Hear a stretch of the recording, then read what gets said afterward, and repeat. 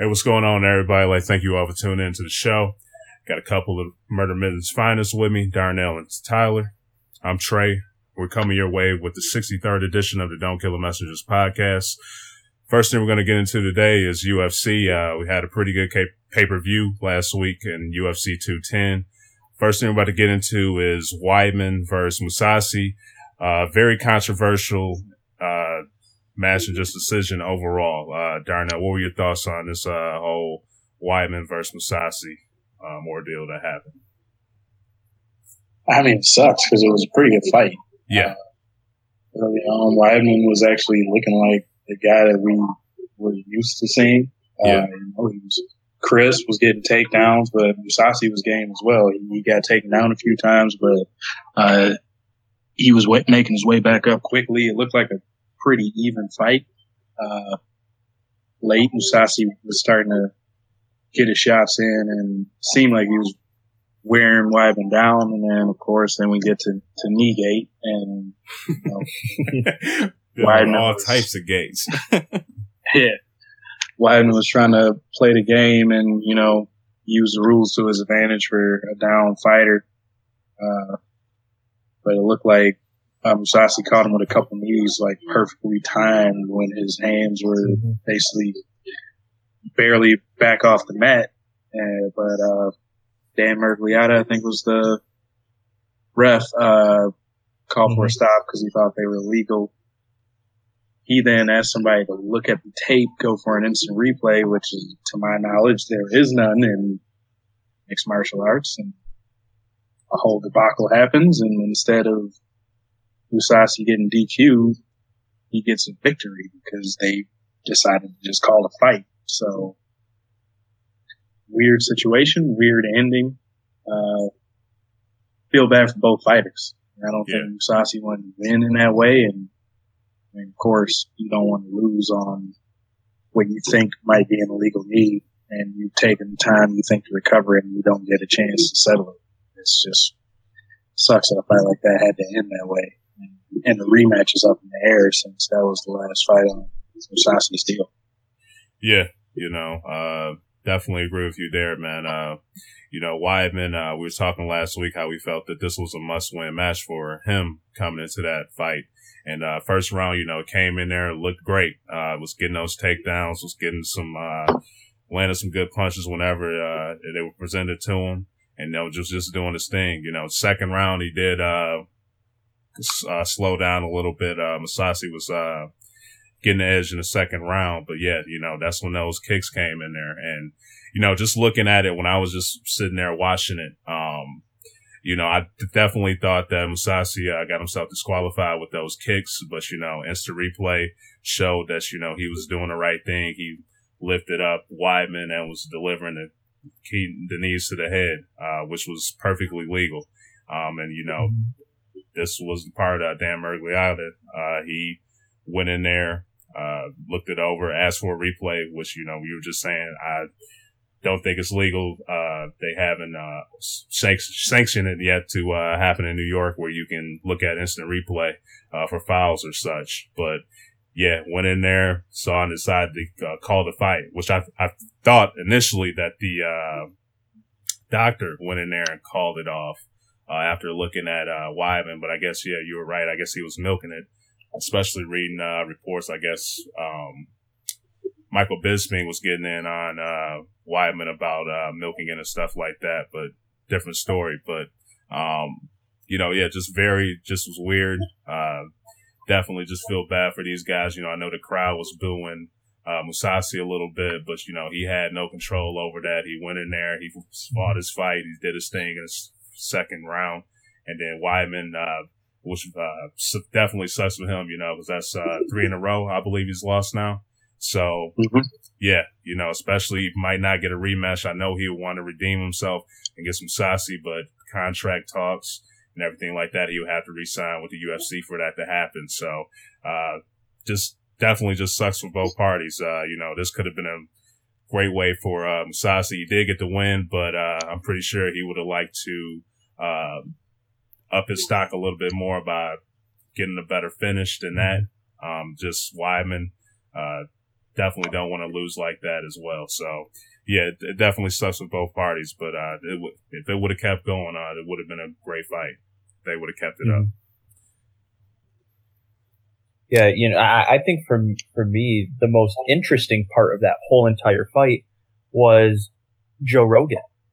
The whole time he was screaming that the ref is wrong. Like, why are they going to the, once the replay happened, they're saying, why is Weidman still getting this 5-minute timeout? Like, if it's a legal play, the fight should go on. Yeah. And then, when he went out for the post-fight interviews, he was straight up telling both fighters, the refs made a mistake. Like, this shouldn't be happening. And that's the first time I've ever seen anybody in any sport take that bold of a stance right there in front of literally everybody. Like, that wouldn't fly on ESPN or that wouldn't fly on CBS. Like, no way. So, part of it being, it's the pay-per-view fight, you can kind of have more leniency on what is said. But, for me, I think that was the most interesting thing about that fight, because, right when it happened, Trey, I was texting you and I said, explain the rule, because pretty much anyone who's new to, UFC MMA is going to think, oh, they're doing whatever they want anyway. Why is that illegal? But, you explained to me that, it used to be if hands are on the mat, you can't kick to the head. Yeah. But at first, to me, it looked like that's what was happening, but I never thought twice about it. And I'm just thinking, he's landed some good knees. And then they stopped the fight, and once the replay happened and Joe Rogan starts screaming that it's legal, I was starting to side with him. I'm like, I don't understand why, once you decide that it's a legal play, why you continue to go with the precautions of it being an illegal play. Like, that, to me, that just didn't really click. Yeah. And I don't think it just seemed like it was one of those situations where it just got so weird that nobody knew what to do, that I just think he just was like, okay, well, I took too much time here. Let me just give it to him. Yeah. You win, Gegard. Yeah. Like, it was just a giant cluster of it. Yeah. Well, how much, something happened. Yeah. How much do you guys think, with Weidman just milking it? Cause how he was acting and stuff. He looked like he took a pretty bad blow, with just how he was acting and stuff in the ring. How much of that you think played, into a role of Miragliotta, canceling giving the fight to, Gegard Mousasi? Just looking at Weidman saying, yeah, you look pretty beat up, man. You think that played any effect at all in any outcome of that, or what?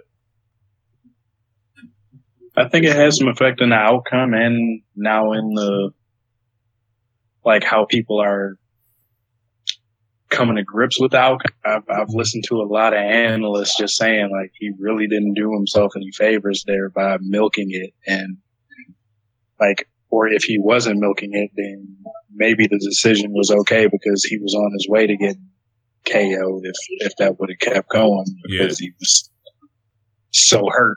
So either he made it worse for himself by trying to milk it to get that DQ victory, or he made himself look worse after they called it the other way when he possibly would have been able to continue, but it looked like he was on his way down.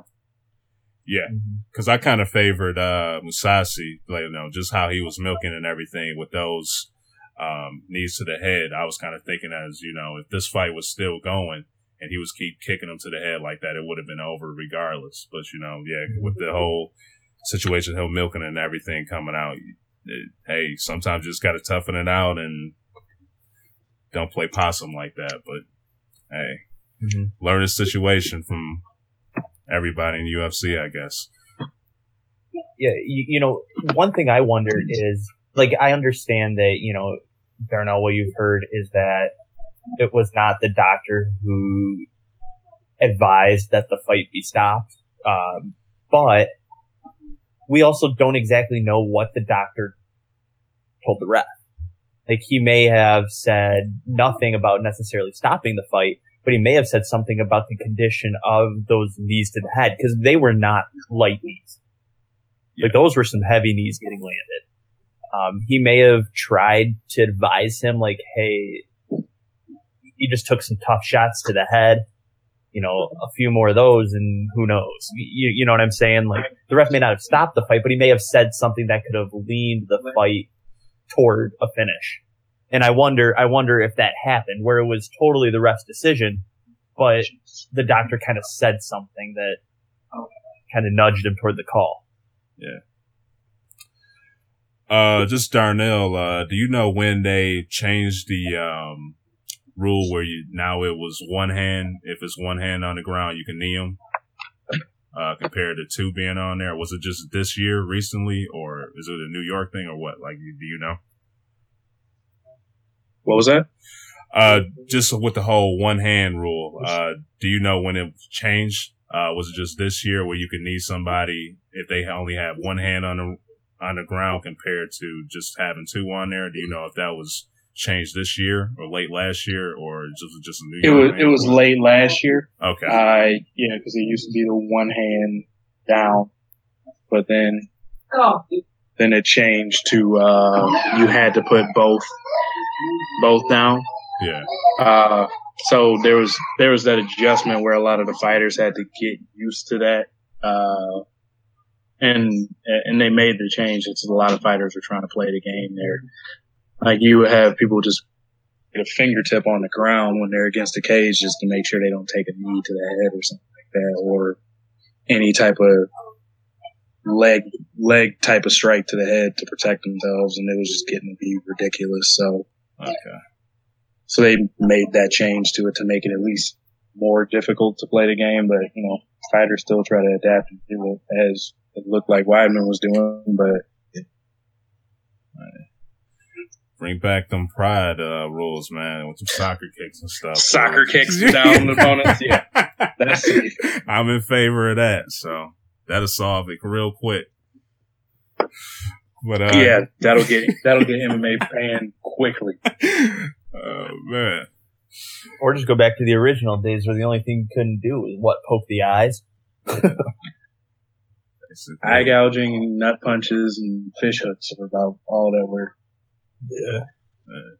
Not in the early days. Not in the early days. In the early days, you could punch dudes in the groin. Yeah. Not in the UFC, but maybe some other ones. But UFC 1, I believe, or whatever it was, like the first one ever. Like, but that was it. I think, but I could be wrong. All right, guys. Any other thoughts on this whole Weidman Mousasi ordeal? I'd like to see hopefully personally. Yeah, I was going to say, hopefully the UFC can work it out to get him to come back, get him a contract that he likes so they can run that back and get a real winner. Yeah, that would be good for both parties. I know Mousasi was talking about money, so hopefully they can get him a good deal. He'll be satisfied with the pay and everything, and look like this could definitely be a great part 2 if they get this to happen. So love to see it again. So just need to get that whole contract right. Yeah. All right, up next, we got DC versus Rumble. Before we actually get into the fight, just what you was talking about Kneegate, Darnell, but we got Towelgate. People was talking about DC pushing on a towel. I was reading before the show started, we'll get to Anthony Johnson some more, but he retired. But I guess they still want to review the weigh-in and everything like that because one, he lost, but he could get his little extra pay out of that since he felt that the DC's weight could have played a big role in that with him leaning on the towel and everything like that. But yeah, just thoughts on the whole towel situation. DC was 1.2 pounds overweight. Can this be an issue further down the road for him? Is continue to be an issue for him down the road as well? So just thoughts on the whole thing. I mean, yeah, weight is an issue in the UFC, especially people trying to cut down to divisions under just so they can have that size and strength advantage. Yeah. For a while, Daniel Cormier wouldn't go down to light heavyweight because there was health risks for him. Just because of health issues that he's had in the past. But he slowly started getting his diet down to where he could make it down to the light heavyweight weight class, and found a way to do it and keep it steady. He's a pretty disciplined guy, so I don't think it will become an issue. But yeah, I mean, it's definitely a possibility. It's just as you get older, it's harder to keep your weight down. And DC is 37. Yep, isn't it? 37. So yeah, he's getting to that point where just I'm 35, so I know just certain weight just doesn't go now, so it just stays there. So as much as you want to work out or do anything, I know I'm not a peak athlete like him, like that was at one point Olympic level, but and still pro athlete level in the UFC, but nobody beats Father Time. Yeah. Gravity affects you a little more once you start getting the age up. But as far as towel game goes, I want one of them towels that's strong enough that you can push up and lose a pound by balancing yourself on it. Because I mean, unless that towel was like made partially out of steel, I really don't get why people are figuring that he really, two guys holding a towel on each end made him lose a pound. Yeah. I was looking at, people always post funny comments and stuff. Somebody posted, Khabib needs to get one of those towels for his next fight. So, so yeah, man, that is funny. But, cause he came in 1.2 pounds overweight, took like a quick minute or two, went on there, and then, people were complaining about him putting his hands on that towel. And Anthony Johnson and his team, they want to review it and everything like that, but I don't know how much they're going to get out of it, but we just have to see, it's... I mean, there's weird stuff around it, DC had to do the weigh-in in his birthday suit, yeah. So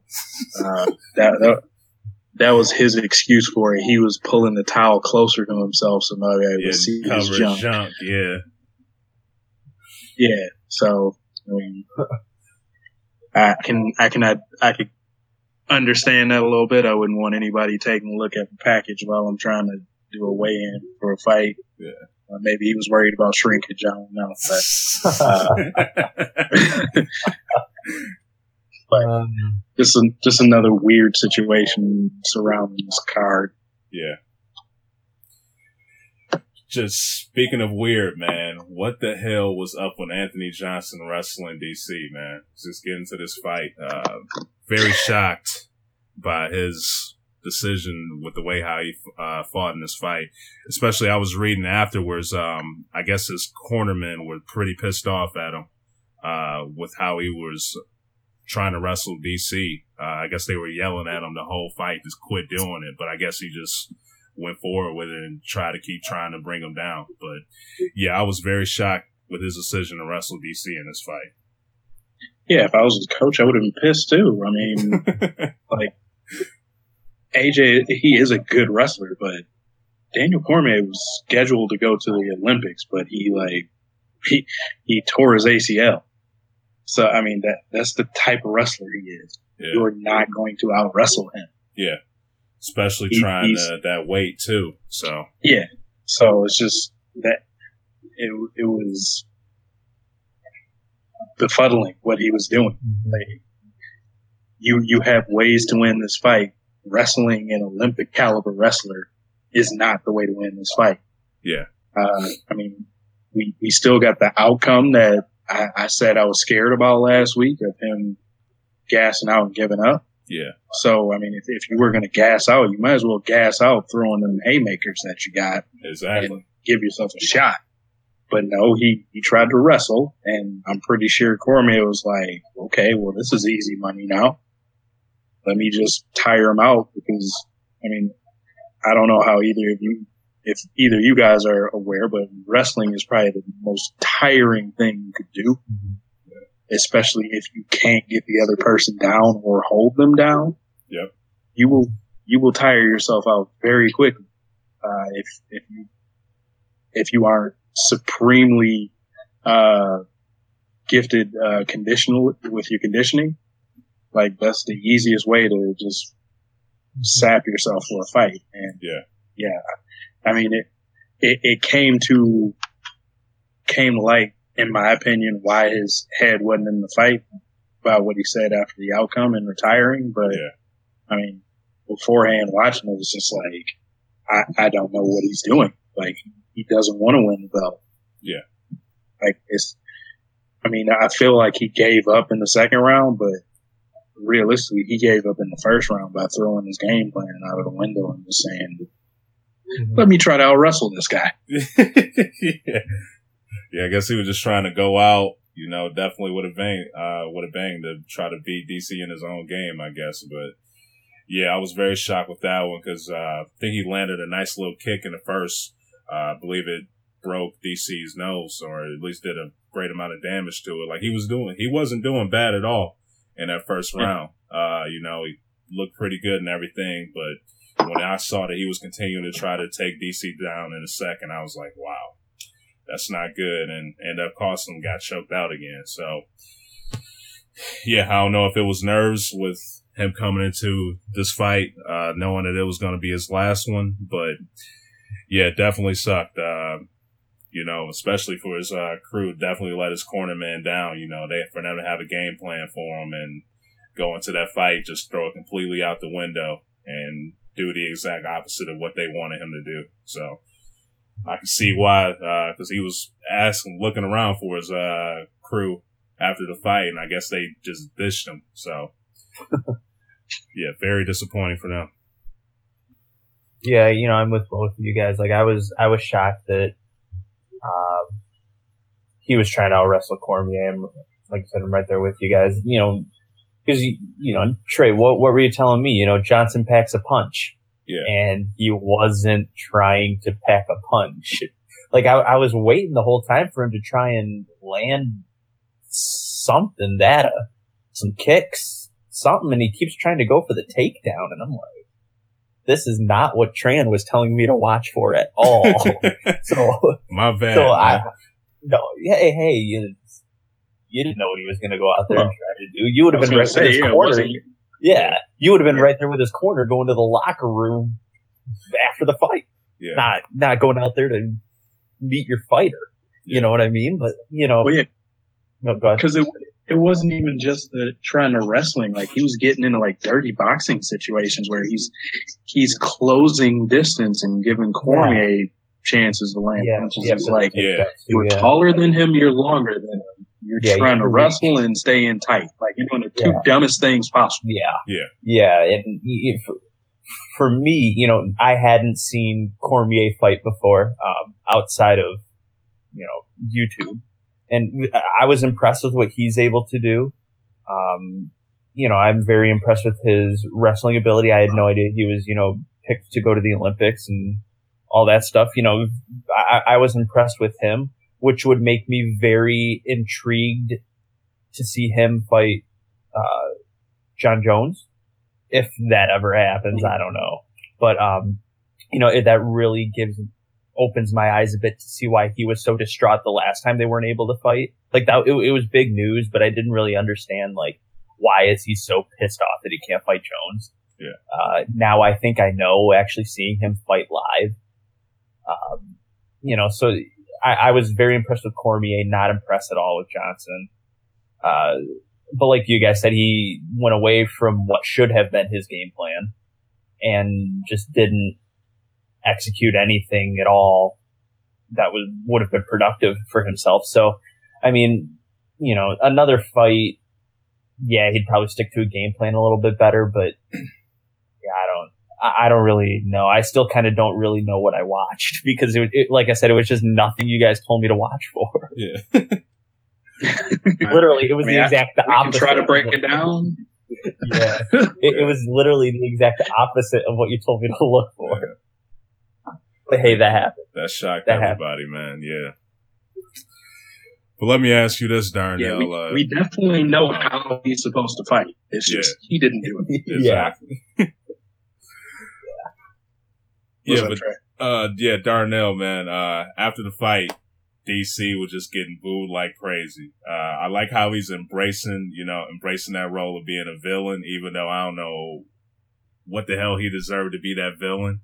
But is there any way possible that he could turn this around and be a good guy for the fans in the UFC? Because they just hate this guy, man. No, he's just that designated guy. Like, just for some reason they do not. I don't know why, but like I listen to reasons why. I'm just like, and you can ask like, okay, so who's your favorite fighter? Like, some people will say like he's arrogant or cocky, and then it's like, okay, so who do you like? Well, I like Conor McGregor Jones. I'm like, what? like I don't. That doesn't vibe, arrogant or cocky, and you like these two guys. But I mean, I don't know. It's just, I don't know if it's his style or is it just some issue or that he keeps poking the snake and pointing out true things about Jon Jones. And since, I mean, Jones is just the guy that people like to give 1,000 chances to add at. Yes. I mean, I just don't get it. But I mean, if he's comfortable with accepting the hate that the crowd gives him, he kind of show that. But yeah, I mean, he's that guy that they seem to hate for no reason, because I don't know what he's done that's so bad that he's not a boring fighter. He goes out, he throws heavy punches. He even as a wrestler, he's exciting because he has some of those big, like, terms and dropping them on their heads to throw them around. And so yeah, I mean, I guess it's like a combination that he is the antagonist to Jon Jones, and I think partially some of it's still that he also was one of those guys that got a victory over Anderson that everybody was hoping he would come and get that last bit of glory. So, but yeah, I mean, that's one of those confusing things to me. Like, this, anything ridiculous, he's not gotten in any type of trouble. Like, is it because he's too squeaky clean? I don't know. But like, maybe just because he's that company guy. He goes out, brings his lunch pail, works, does what he needs to do. He's one of the UFC's top analysts when he's not fighting. Like, I don't know. I guess just that combination of things, just people don't like it, really don't understand it, but you can't change people's minds. So hopefully he realizes that, he accepts it. I mean, they can be as mad at him as he wants, but he's light heavyweight. Yeah. Accept it. And getting cash, like you said. Yeah, I was gonna say stack chips. And if they pay to watch you lose and don't get it, they still paid, right? Exactly, yeah. Yeah, I just definitely don't get it, man. Just come from me. I'm a huge Jon Jones guy. I like Jones, but I can admit, Jon Jones has done some stupid stuff in the past. Especially with this rivalry against DC, with all the stuff Jon Jones has done. DC is definitely, the good guy compared to Jones, but I just really can't get it, man. Like, this guy, goes out there, does his thing, squeaky clean, doesn't get in trouble, anything like that, just goes in there and just handles business, and people just don't like the guy. So, it looks like he's handling the hate and everything pretty well, but if he could just use that to keep getting money in his pocket and everything like that, so be it.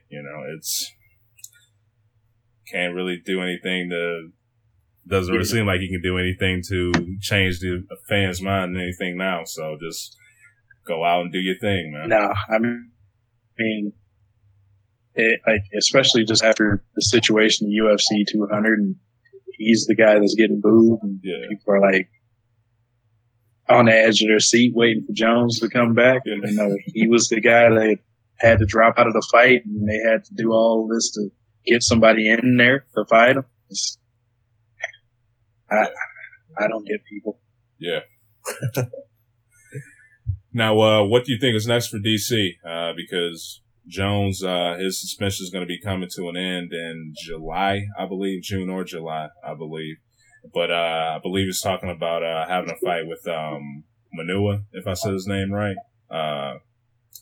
Having a fight with him next instead of Jones. He said, Jones is suspended right now, so he's not really worried about that. But what do you think will actually happen? You think he'll get Jones next or Manua or what? Well, I think the smart thing would be to have both of them on standby. Yeah. And which it sounds like that's the way things are going. Is, for as much as the fans and the crowd can't wait for Jones to get back, it sounds like Cormier and Dana White are kind of in unison where they're throwing a lot of shade Jones' way, saying I can't trust him to be confident that he will make it to the next fight. Yeah. Recent interviews, DC said basically, I'm not talking about a guy that's suspended until he's back active. Yeah. So he's already cost me money, basically. In a nutshell, that's what he said. And in a recent interview, Dana White said it would be a fun fight to set up. Dana White was pretty clear, said I can't trust him to make it to a fight. So that's rough. So you have to keep your options open. There's other title contenders out there besides Jones. I know there's still that big probably majority when it comes to Cormier out there saying he's still not the real champion because Jones never lost the belt. Yeah. But the show has to go on. Exactly. If somebody's suspended for a year, you can't just have no champion for your probably your most marketable division as a whole. Yeah. Maybe not now with Johnson retiring, but with the 4 fighters they had at the top of that division, that's a pretty bankable division there.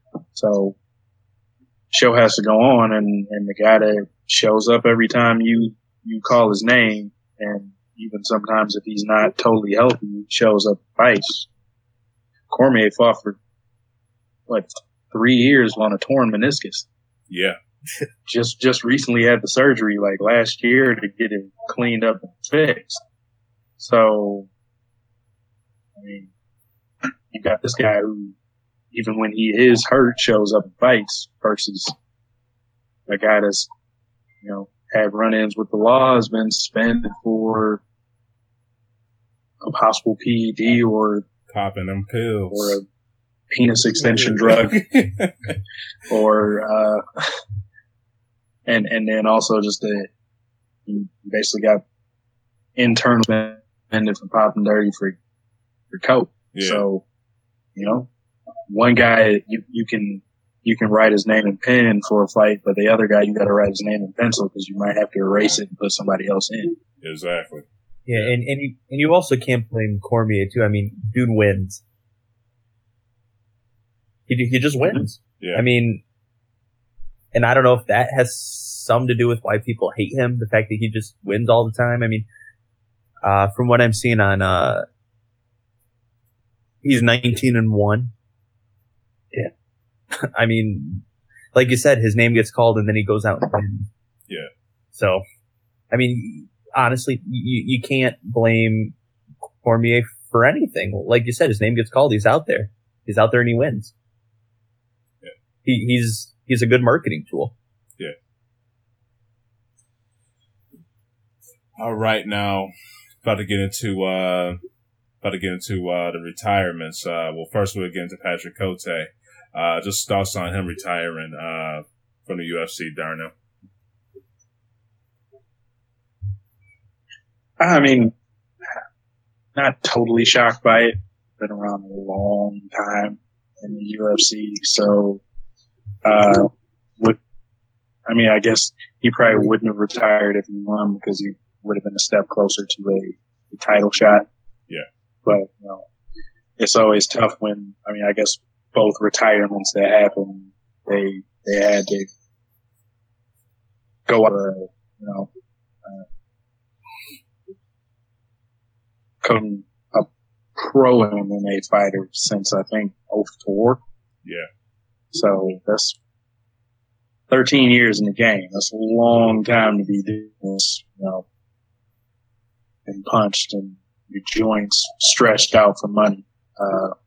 He's another guy that's on that later stage of 30. He's a 37-year-old fighter too. Yeah. Had a lot of good fights to his name. It was always fun to watch and game for a fight. Gave a lot of people tough fights that turned out to be great. Good fights with, greats like Anderson Silva,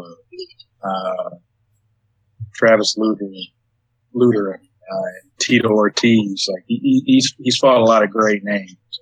Never got to get a belt of his own in the UFC, but good fighter. Always been a staple. But sad to see him go. But you got to make that decision for yourself sometimes, right? Exactly. Now, what about Rumble, man? I was very shocked by this one. Shocked by his performance and shocked by him announcing the retirement. How do you feel about that? It was just weird, but it was just the finishing factor to everything surrounding this card that was weird. Yeah. From Towelgate to breast implant to Kneegate, and now we got what we did. We had Pearl Gonzalez who got pulled from a card because of breast implants and then placed back on the card. Yeah. I guess it was just the only way to finish a weird night. You had a bunch of just crazy stuff going on around this card. So, but like I was saying earlier, this at least kind of made me go, oh, maybe that's why he fought so stupid because, later reading articles, he said he knew this was his last fight. Yeah. It wasn't just like a spur of the moment thing after he lost. I feel bad that I lost. I'm retiring. He knew this was his last fight. Yeah. So I just kind of feel like if you're that set that like this is the last time I'm doing that, it takes a special type of mind to really have everything into it. Yeah.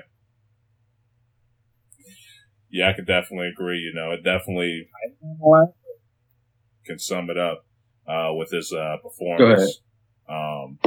Just with him going out there doing the exact opposite of what everybody thought he was going to do. And then, just him announcing the retirement. But there goes my dream matchup, man. I wanted to see him and Jones get it on, but doesn't look like that's going to happen. I did hear reports, I think it was from his trainer, that said the reason why he decided to retire is that he's pursuing football, I think the NFL. So I'm not sure how much that is, but yeah, that'll be interesting to see if he actually take his talents to the football field. I'm not sure what roster he can make in the NFL.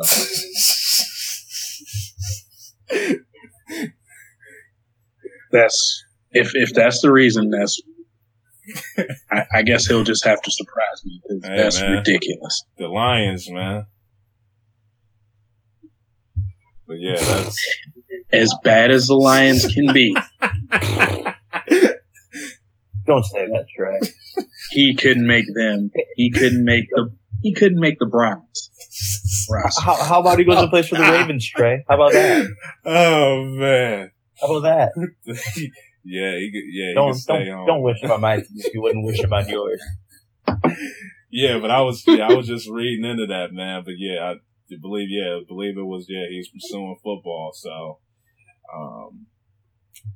it's going to be interesting. Yeah. If, I would like to see him fail so he can get back in the UFC and do his thing. I definitely believe, that's his talent, but, I don't mind him, pursuing the desires of his heart. But,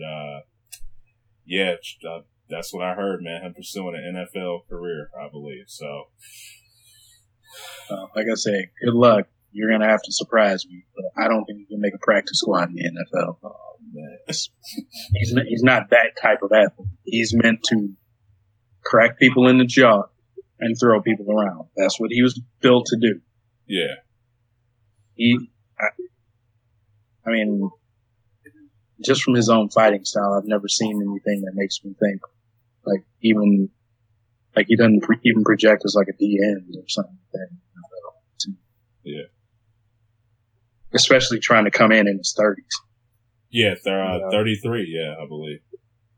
Yeah, good luck. Yeah. Wish you well. Good luck. If you can get it, more power to you, but I don't see it. Yeah, so, that's just what it sounded like from his trainer. But, just with this, if it is the NFL and it doesn't work out, do you think he could be making a return back to the UFC? Do you honestly feel this was the last time we saw Anthony Johnson? Do you think he'll be making a comeback, or do you think he's actually done? I mean, he seemed pretty comfortable saying it. Yeah. So, I mean, I didn't feel like, I wonder, just from hearing him talk about it, it seems like he was pretty sure I'm done with this. I mean, he said it. I don't like getting punched in the face for money and stuff like that. It's not fun. Yeah. So he might be getting hit in the face if he does NFL. So they was throwing their body at him, but just have to see, man. But all right, guys, you guys have anything left to add for the UFC? No. All right. Okay, up next, we're about to get into the NBA. About to talk about the Pistons. Been very disappointing this year. What do you think they should focus on during the offseason to improve for next year? Everything. I mean, honestly, now being out of market, I catch them fewer than I, ever have. But what I saw of them this year, I still streamed them a few times and got to see enough of them. They just don't have a killer instinct out on the floor. They don't want it, at least from what I see, in a close game, late in the game. They don't play with urgency. They don't have someone on the team who just has a killer instinct to want to shut the game out. One player I think of, when you talk about dominating, or taking over in the end is, Isaiah Thomas for Boston. Yeah. When it's close and in the fourth quarter, he's the one putting up 16 to 20 points in the fourth quarter. The Pistons just don't have that right now. They don't have, well, for one, they don't play good enough defense to get a big lead, and they don't play good enough offense to gain one either. So from what I see, they do need to work on a little bit of everything, but I think they need to somehow find somebody, or somebody needs to just gain the mentality of wanting to shut a game out and take control and put it away. I mean, I can't tell you how many close games they've had this year that they should have won. And really, they're only a couple spots out of the 8th spot. I mean, they're already eliminated, but they lost enough close games to where they should be in the playoffs, in my opinion. Yeah, there's a lot to fix with this team. From the top down, I guess, with top being Van Gundy. I was just about to ask that, always, no matter what sport it is, if you have a coach, he gets the blame. He's the president and the coach for the Pistons. Is he the right fit for this team, you think, or should they look for somebody else, or what? I mean, like I said earlier in the year when we talked about it, I think he needs to pick one position and stick with it. Yeah. Because, his basketball decisions as president of operations haven't helped him out as coach. So, of course, you want your coach to have input on drafting players, trading for players, signing players. I'm not sure if you want your coach in full control of these things. Yeah. As Lil Wayne says, I talk to myself because I am my own consultant. Yeah. That's basically the situation. Exactly. That actually is from man. that great wordsmith we know. Yeah. but yeah, I mean the experiment of giving him just full control of the reins, it hasn't worked out.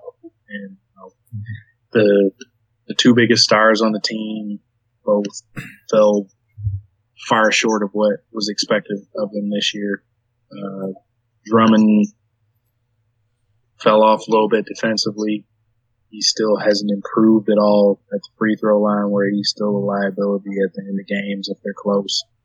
A lot of games where he wasn't in the fourth quarter because it was, 2 3-point game and teams knew all they had to do was foul him, get a rebound. Yeah. And then Reggie Jackson was just a roller coaster this year.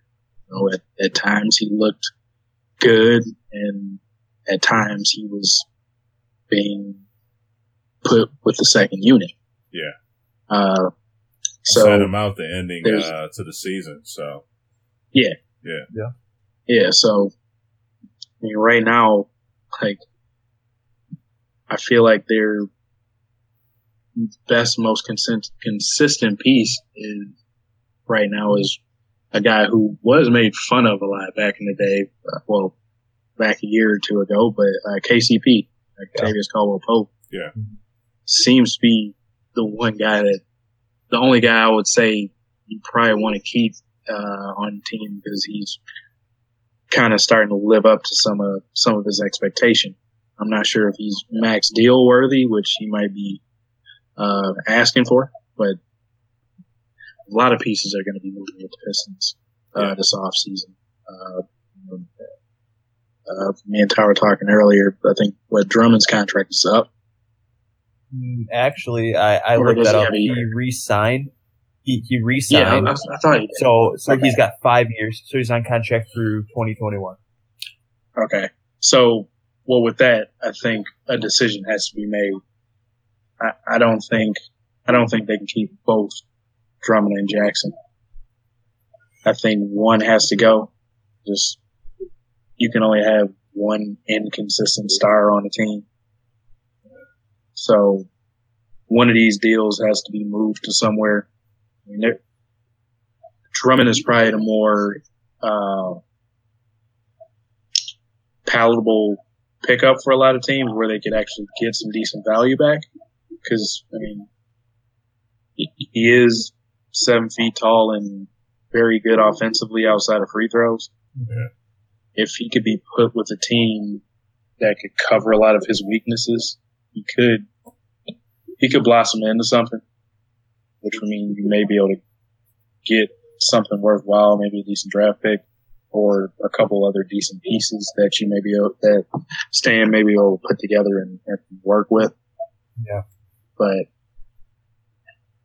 But with Reggie Jackson and Drummond as your best two players, just showed it's not something that can work out.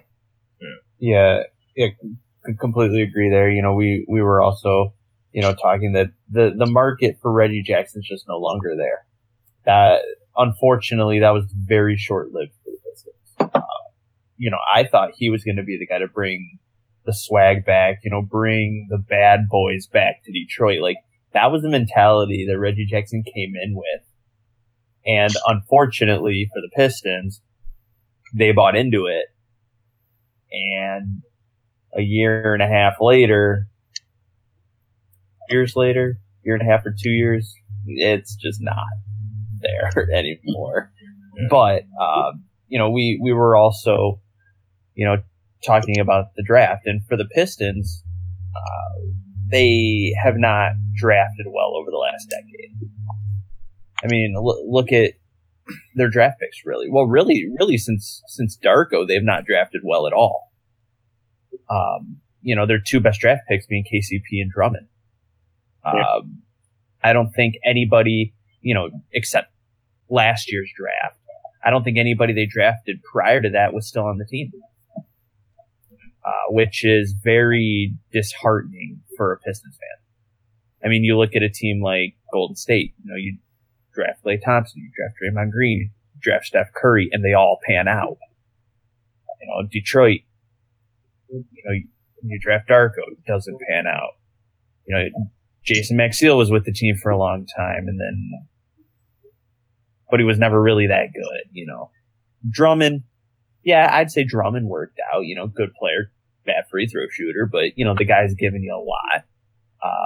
And you just, seriously, just look up who they've drafted. None of them turned into anything. So they need to start drafting better too. I mean, and like I said, that falls under Stan Van Gundy now. And I think this is a draft that they could potentially start to turn the ship. I mean, it'll be interesting to see who officially comes out not, because, one name I've thrown to you, Darnell, is Miles Bridges. I would love for the Pistons to draft Miles Bridges. Very athletic guy, built for the NBA, can shoot, can play at the rim, plays above the rim. It kind of has the all-around game, and I would love to see him in a Pistons jersey. Hometown kid, hometown college. I would love to see him play in Detroit. If he would fill up Little Caesars Arena. People would go see him. You're absolutely right. People would buy his jersey. But if he stays, he stays, and that's his decision. Another year at Michigan State could serve him well. But if he leaves now, he's still a lottery pick, and he'll still make his money. So I wouldn't, to an extent, I would be surprised if he stayed. But if he stayed, I would get it. It's one of those situations. But I would love to see them draft him if he goes to the draft. So, I think how they choose to draft this year will be very, very key. Like, I'm tired of watching the Pistons draft players, and then I either see them go to the Grand Rapids Drive, their D-League affiliate, or I see them traded in 3 or 4 years after their contract runs up. I'm just tired of it. I mean, Stanley Johnson's not really working out. And that list could go on forever, really. And honestly, I'm tired of just watching draft picks go to the wayside while other teams draft very well and benefit from who they're getting. Free agency has always served Detroit very well. I mean, even back to the bad boy days, you get, through trade and through free agency, you get, players like McGuire, Lambeer, Adrian Dantley, and then moving forward, you're looking at Richard Hamilton, Chauncey Billups, Rasheed Wallace. Just free agency and trading's kind of always been the Detroit way. But the NBA now, more than less, your teams are getting there through drafting these players. So for me, I think the draft's going to be big for Detroit. They're going to be in the lottery, so that means they should have a big selection still to choose from when it's their pick. I know a lot of places are having them fall between pick 11 and pick 15, I believe. So they'll be on the latter half. But, they only get one pick this year, so they better make it count. All right, guys. Anything else to add for the Pistons? Get better. Suck this year. Yeah. Get better. Not making the playoffs. Big disappointment. Yeah. Very big disappointment. Yeah. That roster should be in the playoffs. Yeah, definitely had high expectations for them this year, and fell short. I mean, I think we all had them at least in. Yeah. Whether it was 7, 8, or 6, we had them in.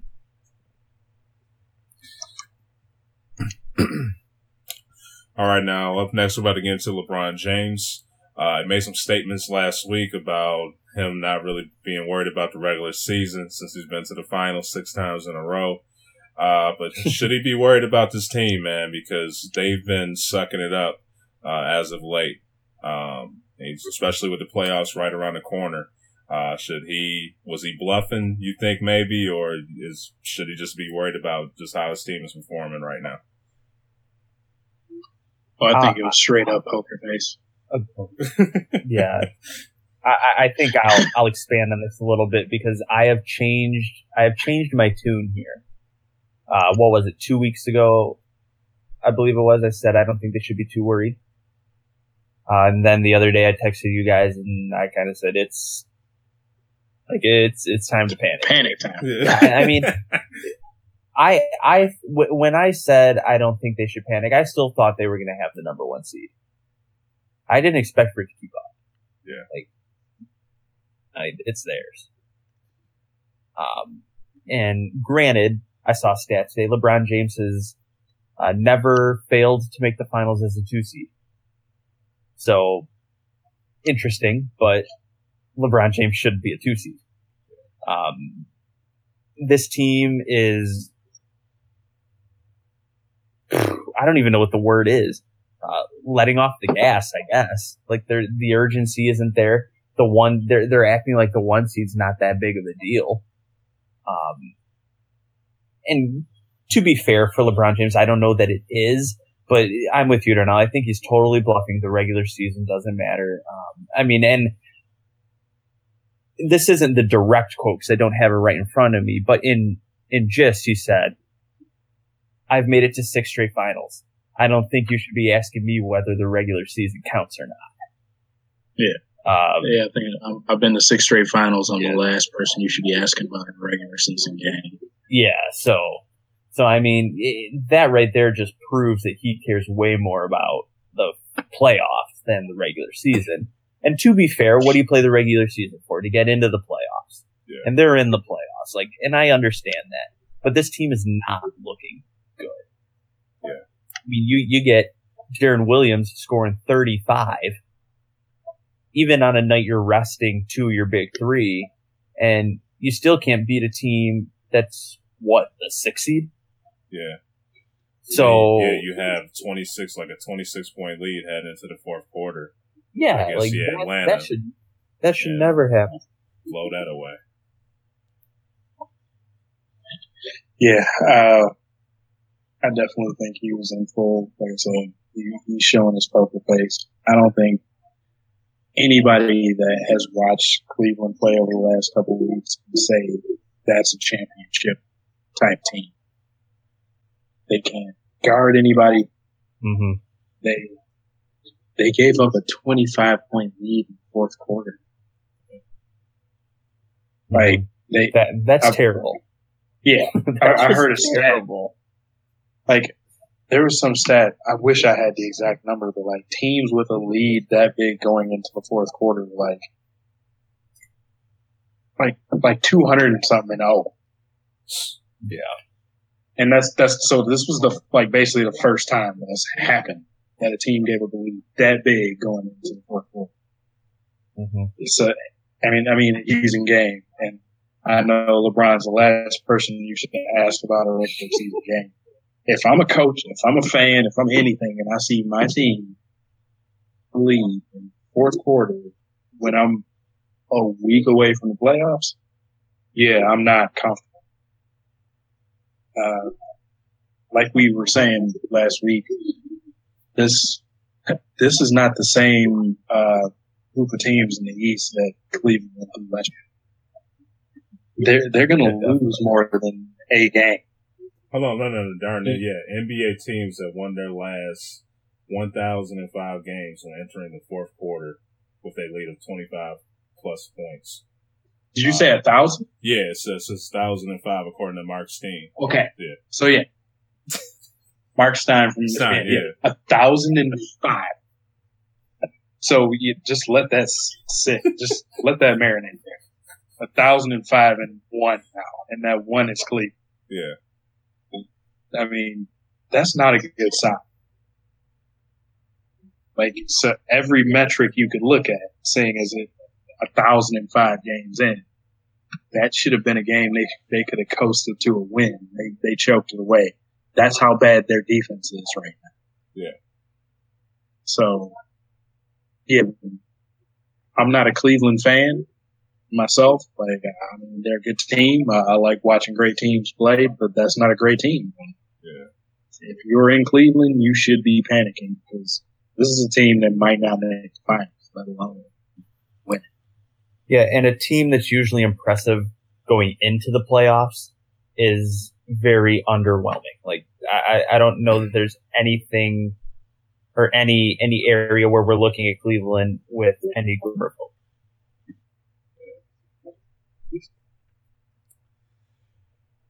All right, guys. Anything else to add for LeBron? Like I said, he might be great in the playoffs, but I don't know if he can. I don't know if he can drag the squad through, like maybe through the whole East. But I mean, this team is not winning the championship. Yeah, as they're playing right now. Exactly. All right, guys. Just looking at the playoff picture so far, we don't have all the teams set for who's going to be in the playoffs yet. Got some pretty close battles just coming in from tonight. That's going to determine the rest of the season for the playoffs. But just so far, from what you know, what matchups interest you the most for round one?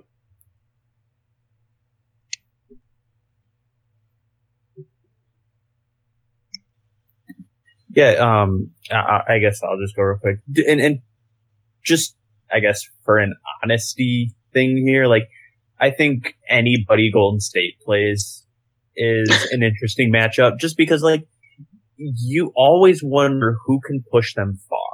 Like, if they get into a 7-game series in the first couple of rounds, then things get a lot of fun in that Western Conference. Yeah. They have unless Portland it's, Spurs. One, so. Yeah, but what I'm saying is, if someone could take them to 6 or 7 before San Antonio can, then we're always, then we'll have a lot to talk about. We'll start speculating a lot of things that probably aren't even there. But, Golden State's a team I'm gonna try and catch every single one of their playoff games. Because, they're the team to watch in the Western Conference, followed by San Antonio. But I think my favorite matchup is going to be Oklahoma City versus Houston, because it's just going to be solely based on the fact of the Harden Westbrook matchup. I believe, Houston will win that MVP one. Picks in a little bit, but do you guys think this will possibly, whoever wins, this will possibly determine the MVP for the season? No, because I think it's just a regular season award. Okay. I don't believe the playoffs are a factor there. Okay. But with it being in all likelihood the top 2 MVP candidates, I think that'll just make for a fun series. I fully expect Houston to win that in at least 5, maybe 6. They're just a better team all around, better top to bottom. But I think that'll be a fun matchup. And then also another one I'll be looking forward to is the Jazz and the Clippers. Just because, once again, the Clippers tend to be disappointing in the playoffs. I think the Jazz have a great young roster. I like their team a lot. I really like Gordon Hayward. I like Rudy Gobert. I think those 2 players are for real. And that'll just be a fun 4-5 matchup. I think that'll be better than the Wizards and Hawks 4-5 in the East. So I would like to see the Jazz win that one personally. I just like their roster a little better. I like their youth. I think it'd be better for the future of the NBA than watching the Clippers fail again. So I mean, if there was 2, I'd say I'm excited about, they'd both be in the West, and they'd be the 3-6 Houston, Oklahoma City, and the 4-5 Clippers versus Jazz. Yeah, I'm with you with OKC Houston. I think that's pretty much the first round matchup I mean, everybody with a brain has circled this is the one you want to see. You have the two leading MVP candidates going head to head. I mean, that's and the style of play. This one just looks like it'll be a very fun series to watch. But it'll be fast. It'll be very fast. Yeah. And then on the East side, I'm interested in Toronto, Milwaukee, just because I want to see and what kind of matchup they have in the second round for probably Cleveland. And then I'm interested to see who actually gets the 7th spot to play Cleveland. I would like to see Chicago, Cleveland, just for that, deal there. I think that would be kind of fun to watch and see how that goes. And then you have Jimmy Butler, see how he does in a playoff where, he's officially just cemented as the man there in Chicago, to see what he would be able to do against the king of the East in Cleveland. Yeah, did Wade Wade get cleared back to play yet? You know? No, he's done. He's actually done, or okay? Yeah, I'm pretty sure they ruled him out. And that, he might have come back. But okay. Really, I had not heard that. But if he would, that would make that series only that much more fun to watch. Okay. If you could see Wade and LeBron play against each other in the playoffs, that'd be fun. Well, yeah, because I thought they said he would at least be ready for the playoffs. I didn't hear that, but it doesn't mean I just missed it. Okay. So yeah, might have to see them. Yeah, might actually see them compete later on. Then, so.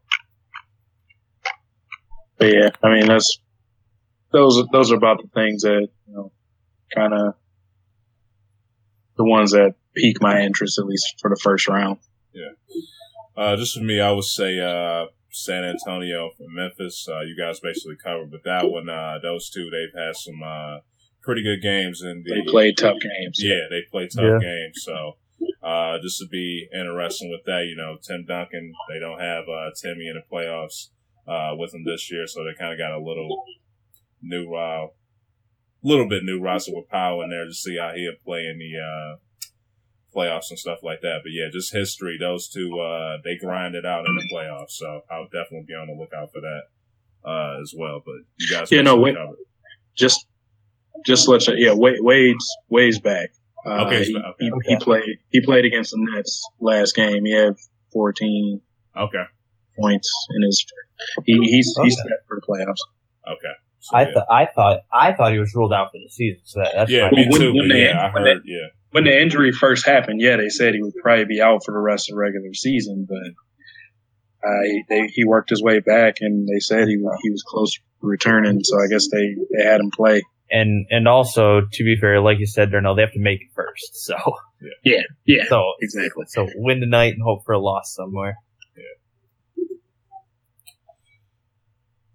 All right, we're about to get into a couple of the awards now. But yeah, for Rookie of the Year, who would you guys have? Rookie of the Year, you said? Yeah.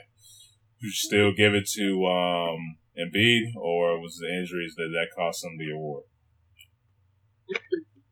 It is tough, just because this rookie class was just not impressive. Just outside of Embiid, it was just not. So, I mean, you look at probably your choices are Dario Saric and Malcolm Brogdon, probably. Yeah, I'd agree. So, I mean, I feel like just with Embiid's shortened season, he probably still is most deserving, but it'll probably go to Saric. Yeah, it's tough because, like you said, the injury to Embiid just, I think, took too much out of his season. Mm-hmm. Missing the games that he missed really hinders your ability to give him Rookie of the Year. It's like the guy only played half a season, and a little over half a season. But even at that point, he only played half of those games. Yeah. It's really tough to give it to him just based on the fact that his games played isn't there. So I'm right there with Darnell. I think Brogdon and Saric are going to be the two guys that's debated between. And just based on the numbers, you're looking at Dario playing for the 76ers, averaged 12.8 points a game, 6.3 rebounds. While Brogdon was at 10.2 points, 4.2 assists, and 2.8 rebounds. I could see it going to either one of these guys. Not being in their markets, we don't get to see them a ton. Them being on the teams around, they don't even get national coverage a lot. So I would probably give it to Dario Saric, but if it goes to Brogdon, I won't be too upset. Yeah, same.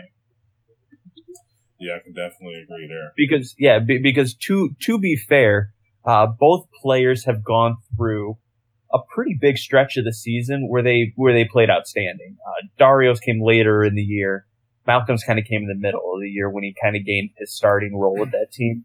Yeah. He started for a while. That's why I'm thinking Dario since it's fresher in people's mind. Yeah. I think I would get Dario. I like the way he plays too a little bit. I think his game is definitely NBA. Brogdon, I think, still has some growing pains that he's got to go through in the NBA. I think Dario has fewer areas where he needs to grow with his game. I think he just needs to have the experience. I think Brogdon actually needs to grow a bit more in the game. So, based on that, I'd give it to Dario Saric. Yeah, I'd give it to Dario as well. Just I wouldn't give this guy the award for sure, but Buddy Hield, he's had some flashes when he went to Sacramento. He's had some good games too. So how Sacramento is, man. But if he stays there, just would really like to see how his game will further develop if they continue to stay in Sacramento. So got rid of Cousins from stupid trade, so might get rid of him for a stupid trade as well. So just have to see. Now, who would you guys give Defensive Player of the Year to? Is it a lock with Kawhi? I'd give it to him. I mean, I think you can make the argument for Draymond Green as well, just because he's also very solid defensively. But I like Kawhi Leonard here for sure. The amazing stat came out last week, I believe, and I think I sent the picture to you guys. Yeah. There's more steals in his career than fouls. That's incredible. Yeah, that's ridiculous. Absolutely incredible. I told that stat to my dad, and he says, "How is that possible?" Yeah. So the guy just has the mindset of playing defense the right way. So, exactly.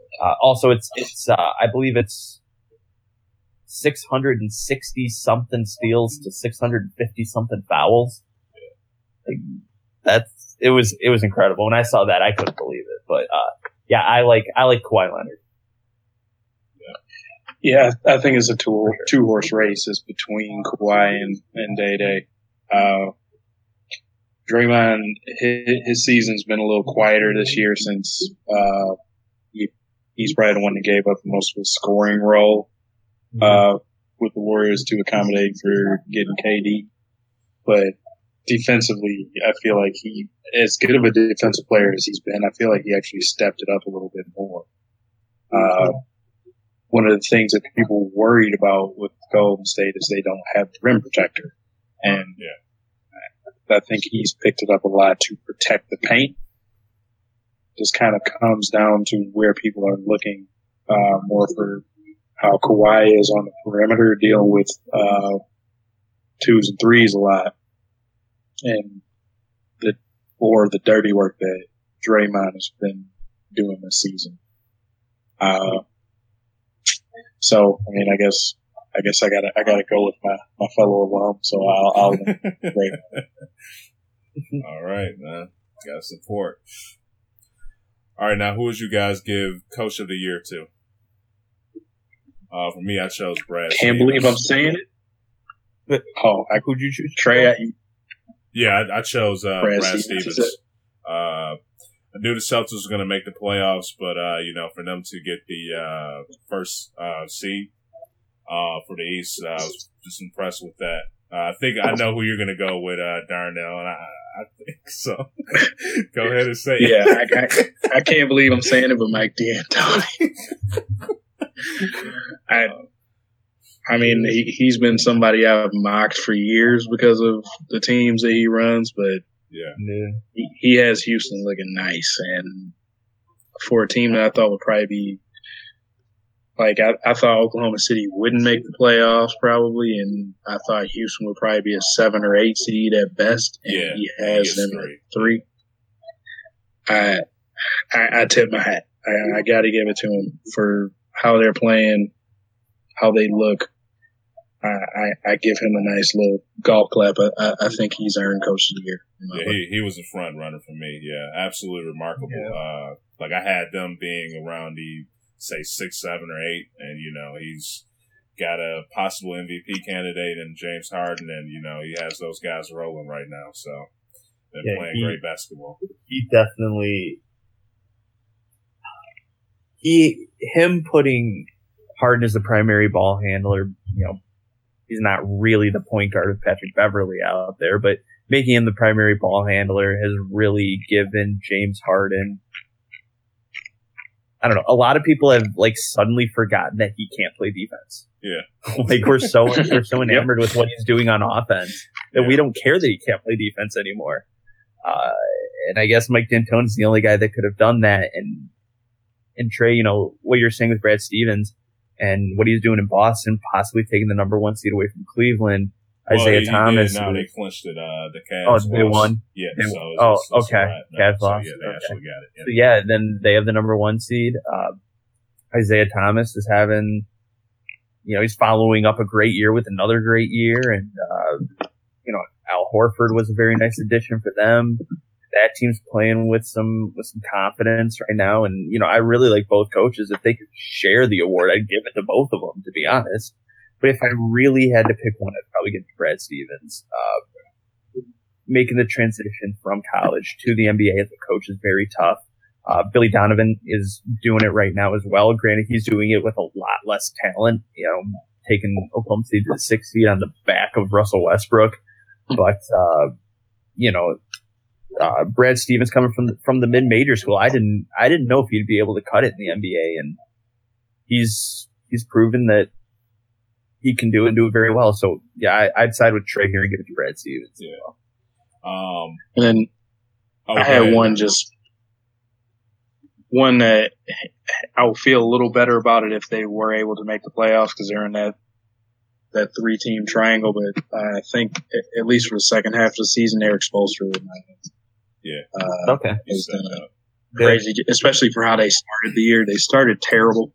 Yeah. But he put that team together to at least be just in striking distance for a playoff spot. I got to give credit to him. Yeah, if there was a second half of the season award. Yeah. Just another one for me for coaches was Quinn Snyder, the Utah Jazz coach. Definitely was surprised with this team's performance for the year. I believe they're the 4th or 5th seed in the West. 5th seed. Yeah, 5th seed. Didn't even have this team going to the playoffs. Gordon Hayward, he's been balling out this year. So another guy that he'd probably be 3rd pick for me was Snyder, but remarkable job with the Utah Jazz, what they were able to do this year. Very shocked by that one. So, all right, guys, most valuable player. This is an interesting one. Do you choose the guy that's been having a great season, but some people say he could have done better with the wins, or do you got the guy that's having the wins and still having a remarkable season with James Harden and Russell Westbrook? Who do you guys think will get it? Yeah, Brody. I'll take Russell Westbrook. For me, if you were to take the MVP off of his team, they would not have the same identity. If you take Russell Westbrook off of the Oklahoma City Thunder, they might be the second worst team in the league. Third worst team, maybe. That team literally is nothing without him. What he did this season is remarkable. Averaged a triple-double. And to a point, making it look easy, breaking the triple-double record. He kind of struggled to get the record, though, which I kind of laughed at.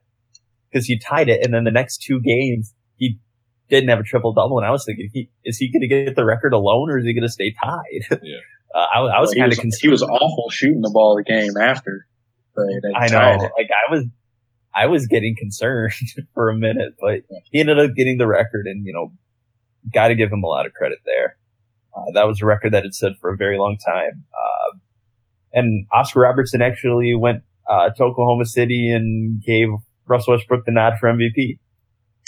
So that was kind of cool on Oscar Robertson's part. But yeah, I mean, like I said, averaging a triple-double, scoring a lot of points. His efficiency numbers aren't really there, and a lot of people like to knock him for that. Being the guys doing everything, rebounds. Yeah, look at that roster. Do you want him shooting the ball more? Or do you want, I don't know, Steven Adams shooting the ball more? Do you want Victor Oladipo shooting the ball more? Do you want Kanter shooting more threes than Russell Westbrook in a game? Yeah. Like, I don't. Like, you don't want Russell Westbrook shooting the ball 50 times a game or anything, but you have to expect him to be taking the most shots on the team. Yeah. But he's saying, well, he's shooting 40%. It's kind of like, so what? That team needs him shooting all of that 40%, and they need him to be taking that 20-something shots a game. Yeah. Like, there's no way I'm going to have Andre Robertson shooting the ball 15 times. No way. Yeah. So, say what you want about the efficiency numbers, but I think Russell Westbrook's done enough for me. I'd give him the MVP with Harden finishing in second. LeBron in third. Yeah. Just because he's LeBron, man. He always does good. I agree. I go Russ because, simply put, 42 triple doubles. Yeah. And people are trying to call him out saying like he was hunting for the triple doubles, hunting for stats. Like, no, Oklahoma City needed him to do that. If you look at Oklahoma City's record, they've won 47 games so far. They've only won 13 games when Russ didn't have a triple double. Yeah. So that means 34 games they probably won because this dude had a triple double. So they needed him to get out there and do everything on the court. This is not a good roster. Minus Russ. Yeah. Next best player is Victor Oladipo, who's a solid number 3 option on a good team. He probably shouldn't be a team's number 2 option. So I go with it just simply put. I mean, if you take him off of this, like I said, of those games where, like 34 games where they won pretty much on the back of him getting a triple double, they won 13 games without him doing that. If you take him off of this team, this might be like a Philadelphia 76ers a year or 2 ago. Yeah. Like, this is the kind of record they would have. So let's give the guys credit.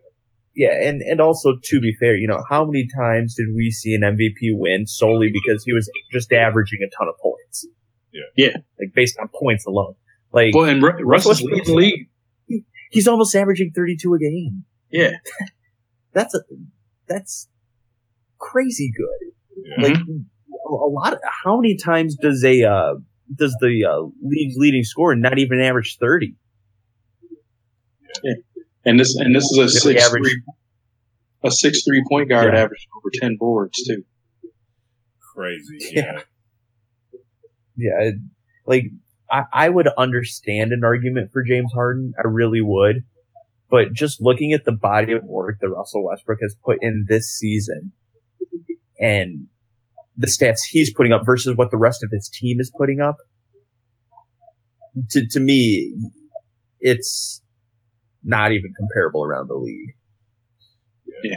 In any other year, like, I would be totally fine giving this to Harden, but I mean, the guy is averaging a triple double. I know Oscar didn't win it when he averaged it, but they weren't keeping track of triple doubles at that point.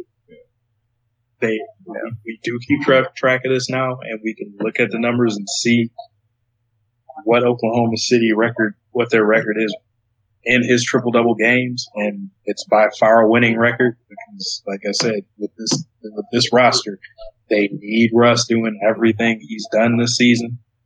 They needed this Superman, Hercules type effort to get them to the playoffs, and I don't see how anybody can.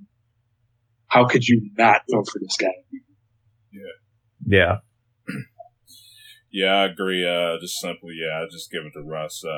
This unbelievable season. I do like Harden, what he's been able to do, but do believe that Harden overall just has a better cast around him than Russ. If Russ had the cast that Harden's had, it'd be crazy how just their record would be compared to what it is now. But yeah, Russ doesn't have the players around him that he can rely on that like Harden does. So,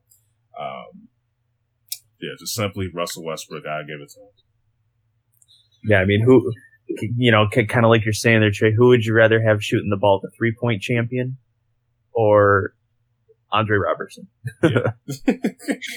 Take your pick. Yeah, you sleeping on Robertson, man. Yeah, 6 points a game? Yeah. Woo. Sleeping. All right, guys. For the final bit, we're gonna break down the playoffs next week, since it's starting up this Saturday, I believe. But for the finals, who do you guys have in the finals? I'm pretty sure you guys got Golden State coming out the West. But can you guys trust LeBron to come out the East? How you guys feeling? Like, what's your matchup for the finals? I know Trayon does not have Golden State coming out of the East. Yeah. Since you really like those San Antonio Spurs every year. But no Timmy D, no problem for you. So, I trust LeBron enough. It seems like the playoffs come around and he turns into the best thing basketball's ever seen. I think I know we give him a hard time for saying, the regular season doesn't mean anything, but I truly believe that he believes that and will turn it on when he thinks he needs to turn it on, and will jog around when he doesn't want to turn it on. Like, I'm honestly firmly believing that. And I will still pick Cleveland to come out of the East as the number 2 seed. And I wouldn't be surprised if they play Boston in the Eastern Conference Finals and beat them in 5. I wouldn't be surprised one bit. Right. So I'll take Cleveland out of the East, and I'll take Golden State out of the West. I'll have a rematch, maybe a different outcome in the finals, but I'll have a rematch. Yeah. Okay, 3-peat. Yeah, I definitely got Golden State and pretty confident in that one. I just feel like that roster as a set, they built a championship team that somebody's gonna. A couple people might have to get hurt for them to lose. The East, I mean, I guess I'm going with LeBron because I'm going with LeBron. I'm not going with Cleveland. I'm going with LeBron.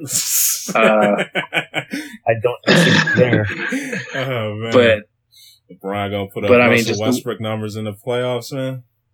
He might have to, but if anybody else can do it, it's him. Yeah. But I guess this is one of those where I'm hedging that I wouldn't be shocked if Washington or Boston gets him. Yeah. Just because at every other spot, I feel like they can be got.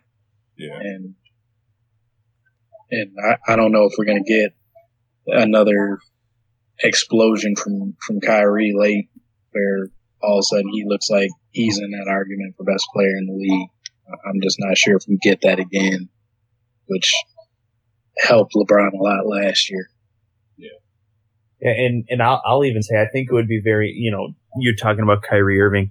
I think it'd be very interesting to see them get back-to-back matchups in the playoffs of Kyrie versus John Wall and the Wizards, and then turn right around and have to play Isaiah Thomas and the Celtics. I think that would be a fantastic point guard matchup, 2 rounds in a row.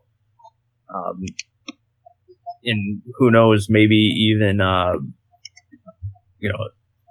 something weird could happen, and we'll see. Not something weird would happen, but we could see Isaiah Thomas and Kyle Lowry, something like that. Like I think the Eastern Conference can have some very good point guard matchups. Yeah, the whole playoffs. So it will be very interesting to see if Kyrie Irving can rise and play where Wall is and where Thomas is, potentially for 7 games.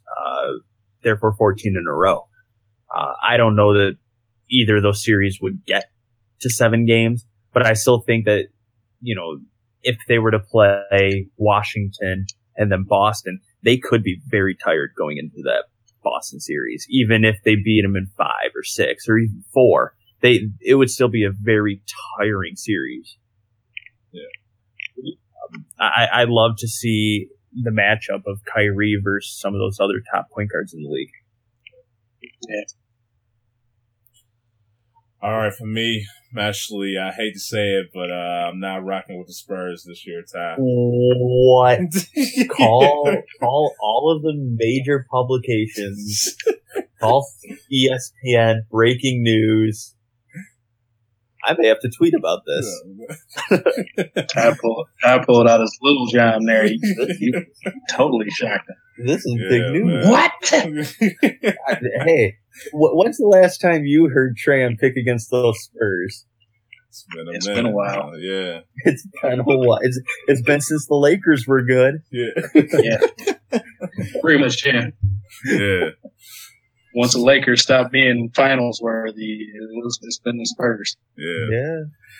Yeah, so I'm going with Golden State, man. Just, some of the guys, I do like my man Kawhi. Just think with LaMarcus Aldridge, think he could have had a little bit better season than what he's been doing this year. Still isn't playing good basketball. I just think he could have been a little bit better. But I just think that the Golden State's overall athleticism, they're going to get to him when they play the Spurs. So I think they're going to edge them out there. But from the East, I'm going to go with the Washington Wizards, man. I just think, I don't know, man, just LeBron and how they've just been choking games. It's just going to be hard for me to believe that this team just going to be like a switch and just turn it on come playoff time. So I think it's going to be the year, man.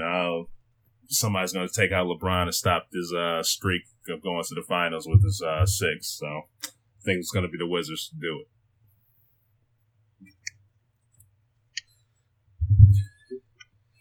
But all right, guys, you guys have anything else to add?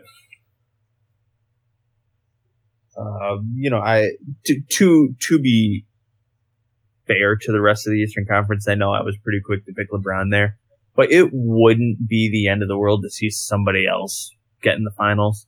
I actually wouldn't mind it, but I don't know that anybody else could take a game from Golden State. Yeah. That would be interesting. I think Cleveland's the only team in the Eastern Conference that could force at least 6 games. Yeah. I can agree with that, yeah. So, take that for what you want, but once again, I just still think LeBron has it in the playoffs. So yeah. It's a switch for him. It's a switch. Yeah, I'm going against them, but, like I said, if it's the Wizards or the Celtics or whatever, I do think we could be in store for a pretty boring NBA Finals. Yeah. If the Cavs don't end up making it to the finals. So. And I like that Wizards squad. I think they're a pretty decent squad this year. Yeah. Yeah, they turned out to be pretty good, especially on Wall and Brad Beal. They figured out how to work together. Finally, yeah. It's about time. Yeah.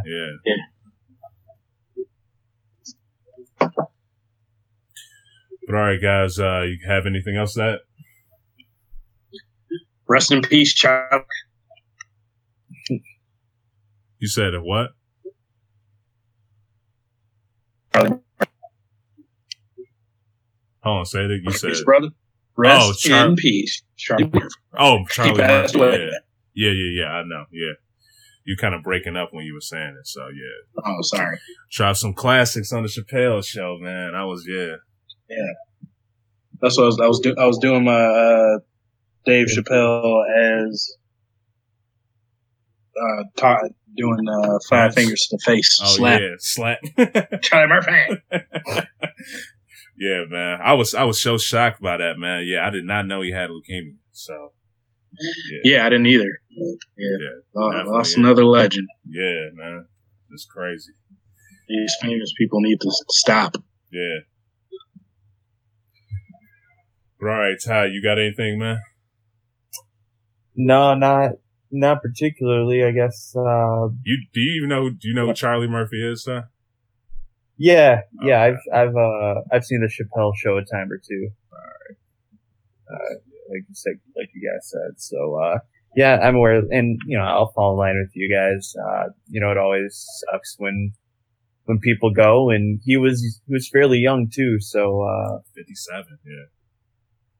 I mean, in terms of seeing people go, that's a little earlier than I like to see them go. So, yeah, definitely sucks. But, NCAA basketball's over. We're starting to look forward to a lot of things. A couple sports are hitting their playoffs.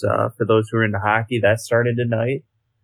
Basketball starting in the next few days. So playoff time, getting good. Baseball's underway. Something a little slower. Something I don't have to necessarily pay attention to all the time, but decent to turn on every now and then. But I guess, yeah, looking forward to some drafts coming up. We have the NBA draft and the NFL draft. Both will be here before we know it. So, yep. It's going to be time weeks. Yeah, it's going to be time to start thinking about new seasons and new hopes for my Lions. So I guess we'll wait and see what those have in store for us. But yep. Yeah, it's just a new season for sports. So another chapter down and another one starting. Yep. As usual, guys, appreciate y'all checking us out, tuning in. You can follow us on Twitter at DKM_cast. You can also check out this podcast on SoundCloud, YouTube, iTunes, Stitcher. Just hit us up in that search engine. You should be able to check us out. But as usual, y'all take it easy. Peace out.